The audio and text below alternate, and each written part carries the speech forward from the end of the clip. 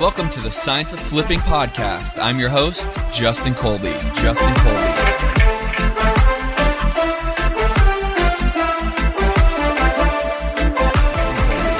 is up, everybody? Welcome back to the Science of Flipping podcast. As always, I am your host, and this podcast is all about real estate investing, the best tools, strategies, systems in your business to launch, grow, and scale your business. And I have an incredible special guest. She is an absolute baller here in the Phoenix market, Mrs. Tracy Royce. How are you? Hey guys, I'm doing excellent, my man. It's good to connect with you and be on here. I'm on my way to job sites, but I always have time for you. So thank you for having me on. I am so excited for you to be here. And, you know, one of the things that we always see each other at when there were meetup groups, and you would come to mine, or we'd be at a mutual meetup group, which was great. But now, you know, we're doing deals together, which is fantastic. And I definitely finally, right? And I want to highlight that, but I also want to get to know, you know, you've been in this space for quite some time, and why I love that you are taking time out of your busy schedule. And I appreciate you for that. But I'm a firm believer and supporter of females in this space. And I don't think they get enough credit. I don't think they get enough shine. I don't think, because in my opinion, my humble opinion about this, if females had the ability to have a little thicker skin, have a little bit more salesmanship about them, they don't need to be some Grant Cardone salesy, they would eliminate men in the space. That's how good you women are in this space. And so I'm a big champion of women. You yourself have been doing successfully in this space for so long. So I'm so thankful that you're actually here and sharing some wisdom with my followers here at the Science of Flipping, because I really do want to empower all women to be able to crush it for sure. Yeah, man, that's, you know, I know that we were going to start off with a different topic, but I have yet to hear one podcaster or one person say exactly how you just put it. And I really appreciate that. And sometimes, frankly, I'm hesitant because I don't want to have a continuation of the dialogue of a male-dominated industry, because I think putting that into the ecosphere constantly, it just regurgitates the same thing, which is, I think, a mental and confidence block that most women have to get started in this industry. So I rather change the perspective and actually not make it about hey, you know, here's a woman doing it versus a man, because no one ever said, well, Tracy, you're female, so it's illegal to do this. So what cause could there be otherwise, Justin, that women don't do this? And in my mind, there isn't one, right? No. I think purveying other women do something that isn't usual, though, helps other women to say, oh, well, if she's doing it, I can do it. Or if they're doing it together as a couple, maybe I should be more involved in what I'm doing. So I appreciate you highlighting that. And I think, you know, if I can help with that as well, then so be it, you know, because I really don't think that there's any good reason why more women shouldn't be doing this. And I will say, when I do post things, I try to highlight the fact that, yes, you do have to show up a little bit differently. I definitely have two different sides. When I'm in business mode, I'm in business mode, and that's different. Personal life is much different. So you bringing that up, I appreciate that, because it is something that needs to be recognized. And I think it's something that women might grapple with a little bit. Yeah. And again, we can do several shows about this, right? This topic is big. And like I said, I'm a big champion for women to be in the space, because the women that I know in the space are doing amazing financially, right? They're running very successful businesses. They got different things going on. They're buying portfolios, they're flipping homes, very similar to yourself, right? And so, and that's what I wanted to bring you on initially for, is I want to talk about what you're doing. And you know, like I mentioned, you know, you just bought a wholesale deal for me last month. It's probably been a minute, but a couple months, a month maybe? Or two. Yeah. Yeah. So, which is great. And finally, right, we finally did a deal together, and it made sense for you, and you did a beautiful job remodeling it, and you sent me photos. And for those of you who want to see what it is, they can follow you on Instagram, right? You put that on Instagram? I did. Yeah. What's your handle on Instagram? Royce of Real Estate, same thing on most socials. It's the one where cabinets went from old and ugly to white and green, and I did a DIY on those and refinished them, and did a little makeover on the kitchen. I love it. And it came out beautiful, and you sold it for a profit. Yeah, of course. That's Yeah, usually what I aim for, you know? that's right. Well, because that actually was a good rental too. And we discussed that as you were Yeah. buying. You're like, oh, do I keep it? Do I rehab it? Do I sell it? And obviously it was a good profitable sell for you. And so that was your exit strategy. And I think that's a topic that we can kind of go on, is because there are opportunities. I find there's 4 pillars in this space, right? So as a coach, right, and I coach a lot of investors on how to get into the space, but also how to grow your business within the space. There's 4 pillars. You have marketing, which is getting the deal, which buying from wholesalers is absolutely a strategy for marketing, right? Which is what I want to talk about. There's conversion, which is sales, converting the deal, whether you're direct from wholesaler or direct from seller, etc. You have KPIs, understanding your metrics. How Yep. many offers do I need to make? How many leads need to come through, et cetera, et cetera. And then you have exit strategy. Those are the 4. Exit strategy, just as we talked about, you looked at the deal, you talked to me about it. You said, I like it as a flip, but I really like it as a portfolio play and keep it in my rental. What do I do? Right. And so you made the right decision for your business. Right. And a lot of times that paralyzes individuals from actually pulling the trigger on the deal. Right. And so knowing what is your exit strategy is really important. So in this, your marketing strategy was to go through a wholesaler. So my question to you is why? And then part 2 is why flip it versus potentially keep it in a portfolio? So as far as deal acquisition, I am unbiased and non-denominational on where they come from, Justin. If your grandma hit me up and wanted to sell me a deal, I'm like, listen, Mima, if the numbers are there, let's do it. Let's do it. I got you. Let's do it. So one of the beautiful things that I really appreciate about what you guys as wholesalers do, having come from going seller direct, everything and anything except for essentially PPC, I did in-house.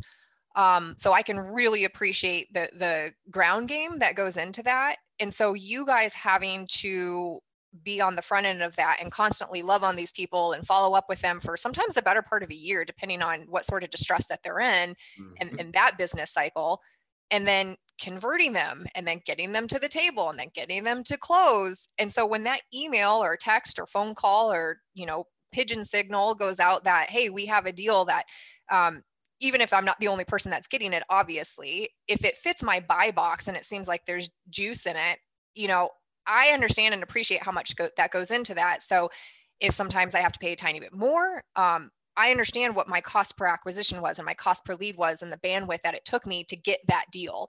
So you as wholesalers, I look at it like, man, if you guys did all the legwork and all I have to do is say, yeah, Justin, I'm good. Let's pull the trigger.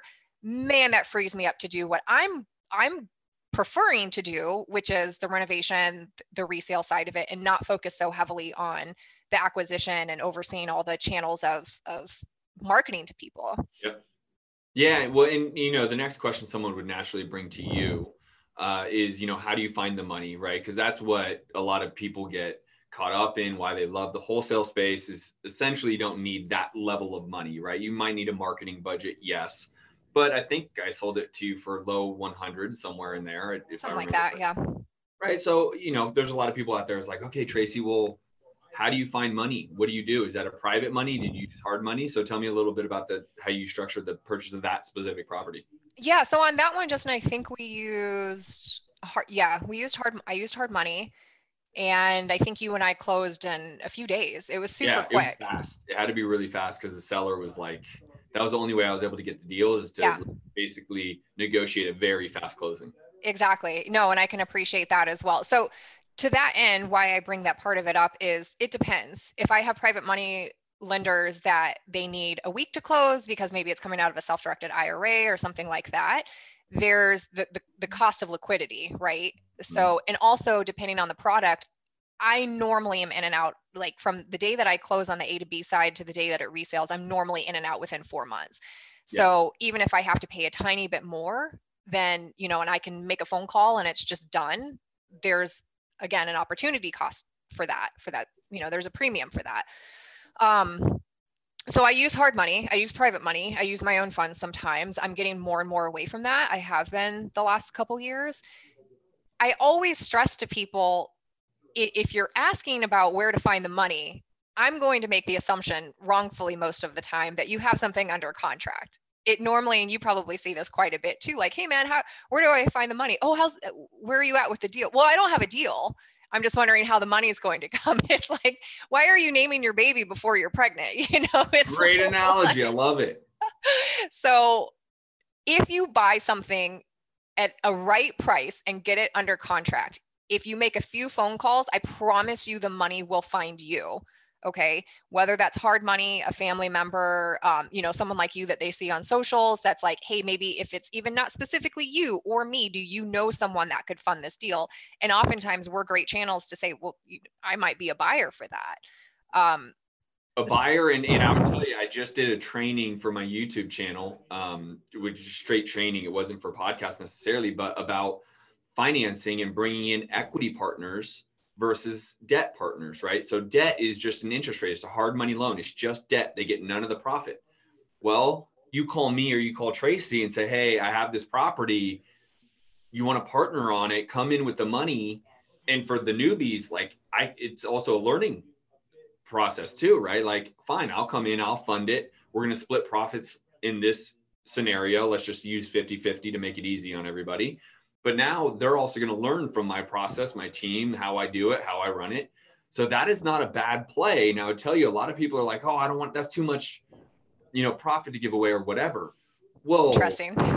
Right. I mean, listen, people, they don't want to, but at the end of the day, there's so many reasons. Again, go to my YouTube at Justin Colby and watch the actual training. But the reality is it helps you move further faster, and it widens your ability to do more deals. Mm-hmm. Right. So if I can do a deal with Tracy, and let's just use us, if I can do a deal with Tracy, hey, Tracy, let's just partner on this deal. You acquire it. I'm going to go acquire this one. I'll do a 50-50 split with you on this deal. And then I'm going to go do a deal over here where maybe I make 100%. Right. I've got 2 deals versus 1. Right. Totally. And so it allows you to grow and et cetera. But I don't know how I just got down that rabbit hole, but it's a real thing. Yeah. And to piggyback off of that, a lot of times when newbies are asking, well, where do I get started and what do you, they're not asking, what do I get good at? But I encourage them to get good at a couple different things: finding great deals. So marketing, because regardless of what channel of real estate you decide is your best fit, excuse me, you are in the marketing business, the solution finding business and the marketing business. And we forget that, we forget that unless we have a pipeline going on, we have no business. I am not a flipper. You're not a wholesaler. You're not doing anything unless you have a pipeline of deals that are coming in, because some of them fall out, some of them take longer, some of them have liens that we can't get rid of that pop up at the last minute. I mean, there's always something happening. So I encourage people, if you want to become a flipper and build up to that, to where you're utilizing more of your own capital, which, I don't think is necessary, which I know is not necessary, you have to be good at marketing. And then I also tell people, like, if you become good at wholesaling, you can do these other channels, because then you breed in that I have to constantly be looking for deals, learning to negotiate with sellers, looking at contracts, disposition in some sort of capacity. And that is a skill set that is like transmutable to anything in real estate. But a lot of times folks just want to say, well, how do I get flips? How do I do this? Well, honey, look at XYZ before you're jumping into this, because if you get this one skill set, it's going to follow you the rest of your real estate career and pay off in dividends. No doubt. There's no doubt about that. And that's where, so let's kind of move into more of your business model, because you are licensed as well. I understand you're not a licensed listing realtor and you run around with clients all day. I get it. But that could play into some level of your business model, right? And 100%. why you might acquire and flip versus maybe hold it for a portfolio because you don't have certain costs. And then I do want to get to why you decided, well, let me take a step back. Let's go with continuing on that condo that you bought from me, why you decided to flip it versus keep it in your portfolio. Frankly, it just came down to the yield and the amount of time that it would take to get my investment back. And for what I typically require, it just didn't make enough sense. It made sense. It just didn't make enough sense. Do you have an underwriting like threshold for something you'd say, okay, where was that threshold? Would you be able to say, if I can get this type of rental return, then I'm just going to keep it regardless of what I could do on the flip, or vice versa? Is there like a bottom line flip return that you have to make sure you're over or under, right? What's your threshold there? Yeah. And that's still a case by case basis. That's a great question. So I sincerely, I'm so out of sight, out of mind. I don't remember the specifics of that deal, but typically, if I can get a higher cash on cash return by buying something, even if it's hard money, so we can take it down super quickly, remodel it, essentially the BRRRR method that's become on trend. It's so funny because you and I have been in, the Phoenix market for long enough to where it's like, we were probably BRRRRing before. I know I was BRRRRing before it was a thing, but essentially what is on trend known as the BRRRR method now, which is, buy, renovate, refinance it, get renters in there, and then repeat the process. So refinancing out of the hard money, typically depending on the loan officer, is 4 to 6 months.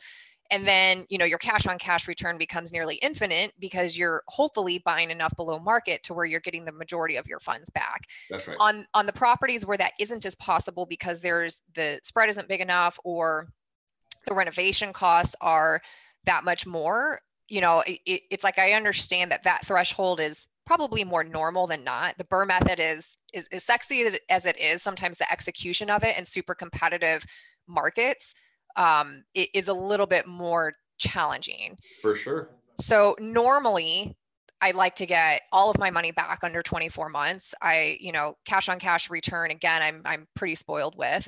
And then if I can make at least $100 a door net, after everything's said and done, then that's normally where I sit. That's great. So let's leave it there, because to your point, there's some variance in what people, or nuance, we should say, in what's acceptable. But for you, what I heard was, in 24 months, you want whatever money you still have left in there after you've refied out with the bank or et cetera, you want that back in your pocket within 24 months. So that's point number one, correct? Plus, and I don't think I said this, at least 25% equity. So 75%. Mm-hmm. Which is where the banks lend, right? And so that's what most people need to know for sure. Banks typically won't go over 75% of value, right? So ARV, look at ARV, and then 75%, that's the biggest loan you're going to get. And then there's a little things that people don't talk about a lot, is what type of fees or points that the banks might have, that you might still be out 2, 3, 4, 5 grand into the deal, even though they technically got all your equity out because of their fees and points. There might be a small handful of dollars that remain in the deal, which is why, to your point, if you can get that 3, 4, 5, 6, 7, 8, 9 grand based around their fees and whatever back to you within 24 months, and part two, you are net, triple netting in your pocket after all expenses, taxes, fees, insurance, you name it, $100 a month, then that's a good rental for you. Yeah, $100 a door. So if it's a 3-bedroom house, at least $300. Oh, a door. Okay, yeah. So when I say a door, I mean a rental door, not like an address. Gotcha.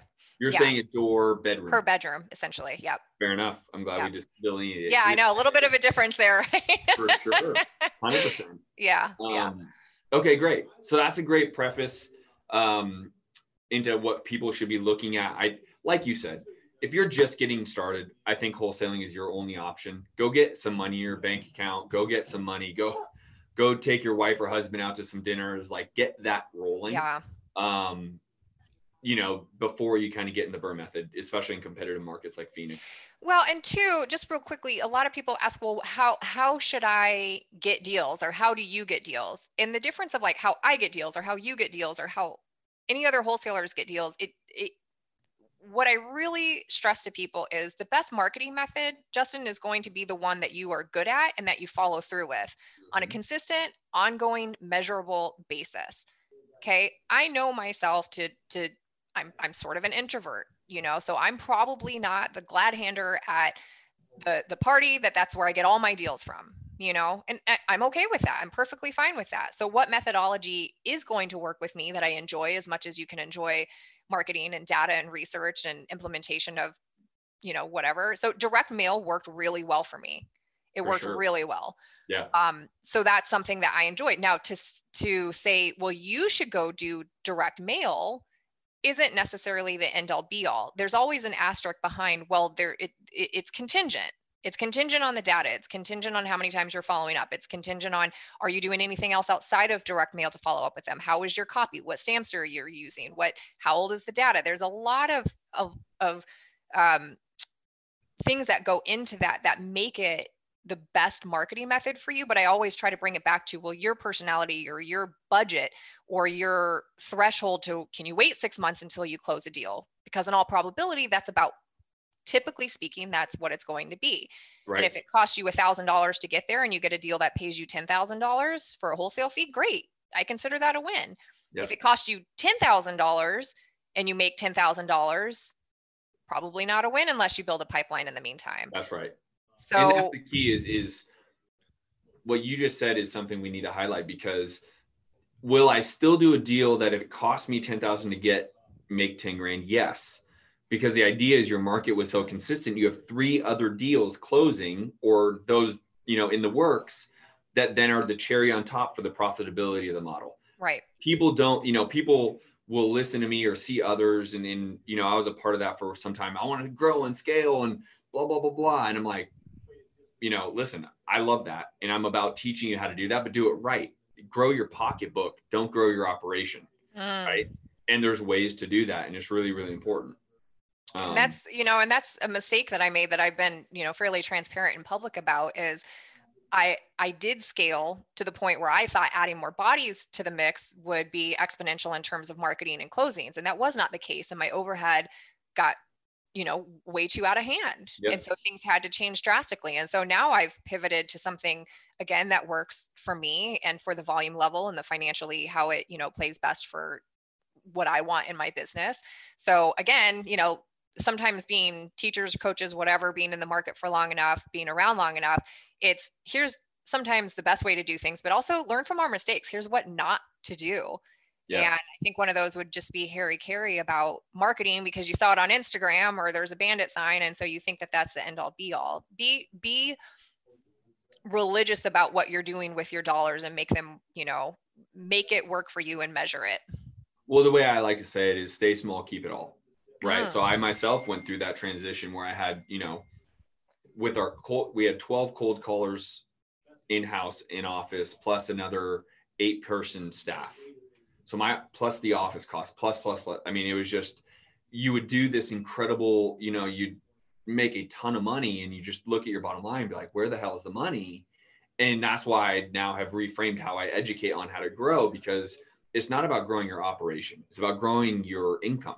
Yeah. And there's a right way to do that. Right. And stay small, keep it all can really help you grow. Doesn't mean I'm not encouraging people to open up other markets and things of that nature. You just need to do it right. There's a way to do it versus just like hiring. Right. I'm totally I've never heard, I've heard it put a different way, but I'm going to recycle your phrase. So take it. And so let's kind of wrap up in the sense of, you are licensed. A lot of people ask me, I get a lot of those questions. Should I get my real estate license? So why did you, or let's rephrase that, because you've been licensed for a while, but like, what would you advise when someone asks that? How do you leverage your license or not leverage your license? What's the pros and cons to it? The pro is, and again, all of this has to be prefaced with, it depends.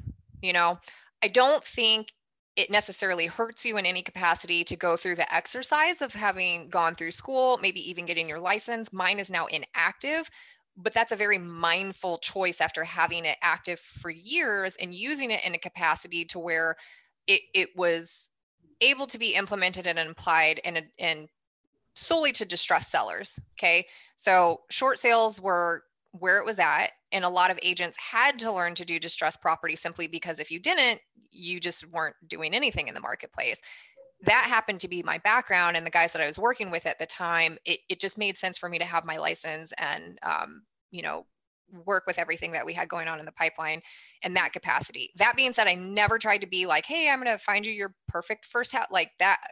God bless buyer's agents, because I do not have the capacity or the patience for that. As far as listing, I did that for a long time, but because what I do now is just fixing and flipping, I don't list my own properties anymore. It's just, for me, not necessarily worth it.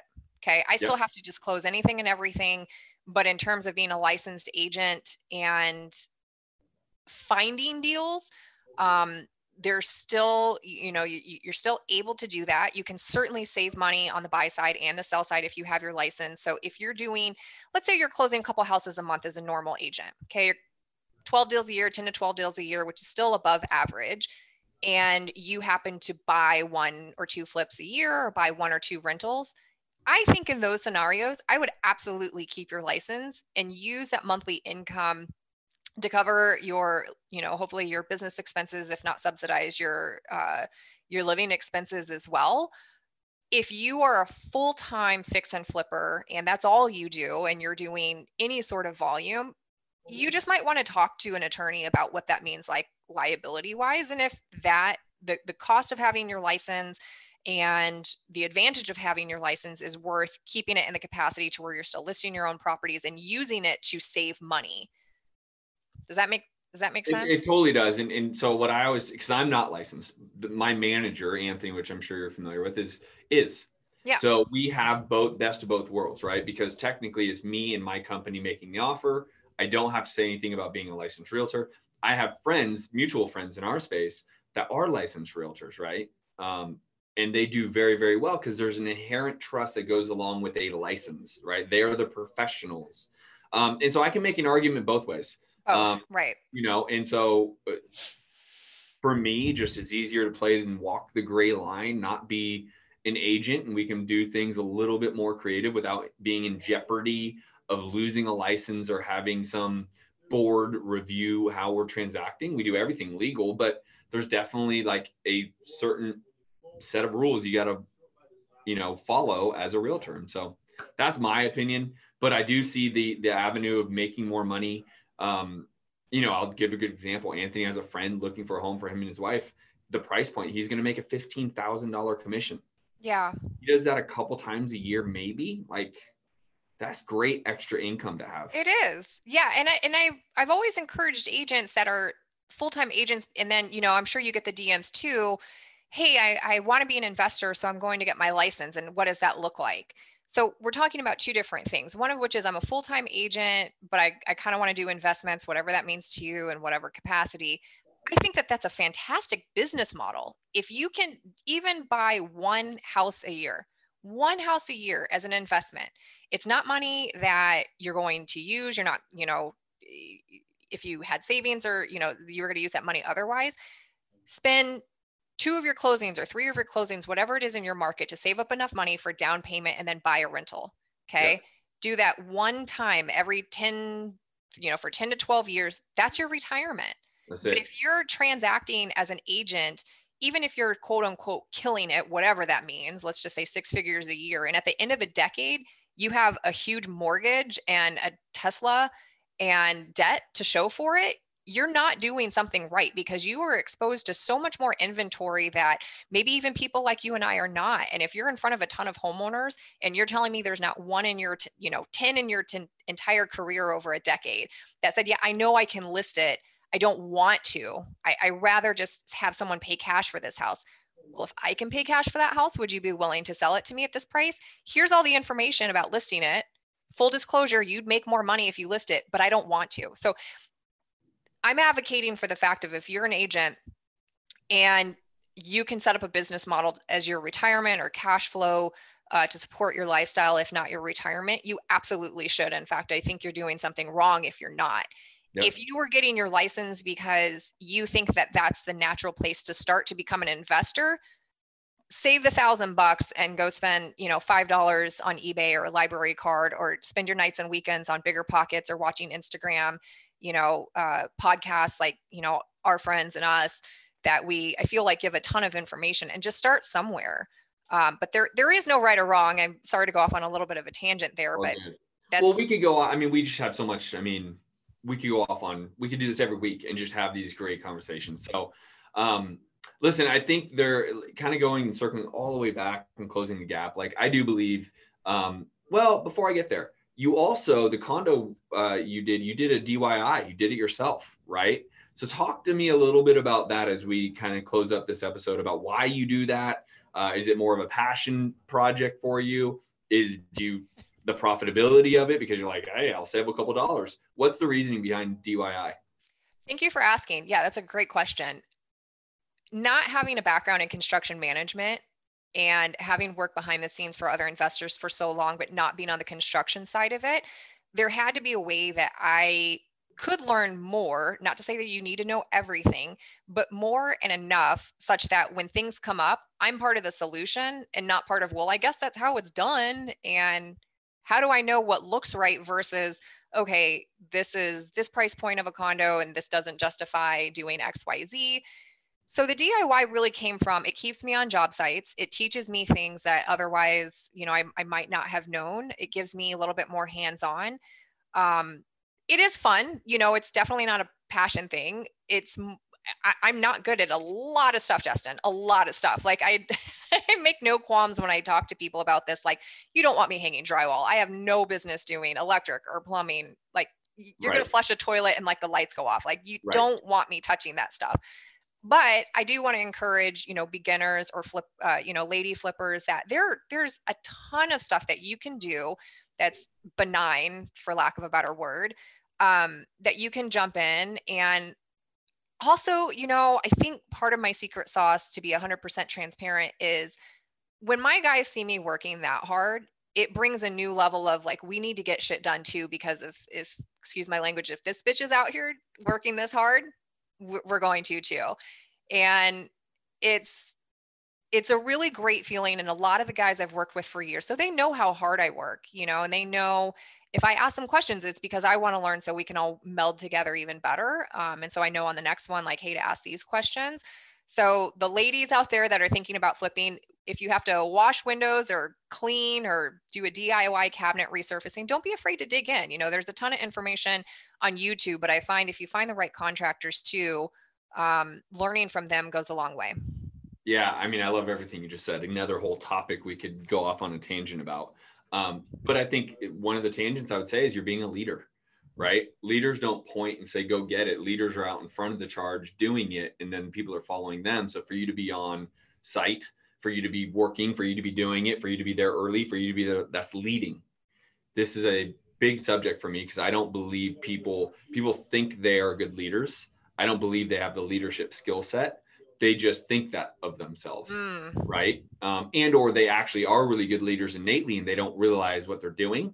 So they don't have a way to replicate that leadership, right? And so this is a big, big subject for me that I'm passionate about. But that's what you're doing, and I think it's great, and I applaud you for it. That will continue to lead your charge, your contractors, your team. Everyone will love you more for it. They'll see what you're doing. So keep that up, girl. Thank you. And that, and I always try to say too, Justin, like that might not work for everyone. There are certainly people out there that probably are better at. Yeah. I don't even put in light bulbs. I'm out. Yeah. Hard out. It's a hard no for me. Yeah. Whereas no. I do enjoy some of that stuff, but there's certainly times where I'm like, what the hell am I doing out here right now? Yeah. I should just, defer this a little bit more. But yeah, so I mean, I have no qualms about saying I'm not high volume. So it's one of those things where it works for me right now, and it has for a while. If I get over the point where I'm doing more than a dozen projects a year, yeah, I have no business doing that. That's it. Well, good. Well, listen, tell everyone where to find you. I think you mentioned it on social media, and anything else that you maybe like to mention as we wrap up. Yeah. So if you guys want to connect, otherwise I do a ton of behind the scenes on my renovations. I've tried to up my meme game a little bit lately too, to keep things a little bit more entertaining, but all of my socials are at Royce of Real Estate.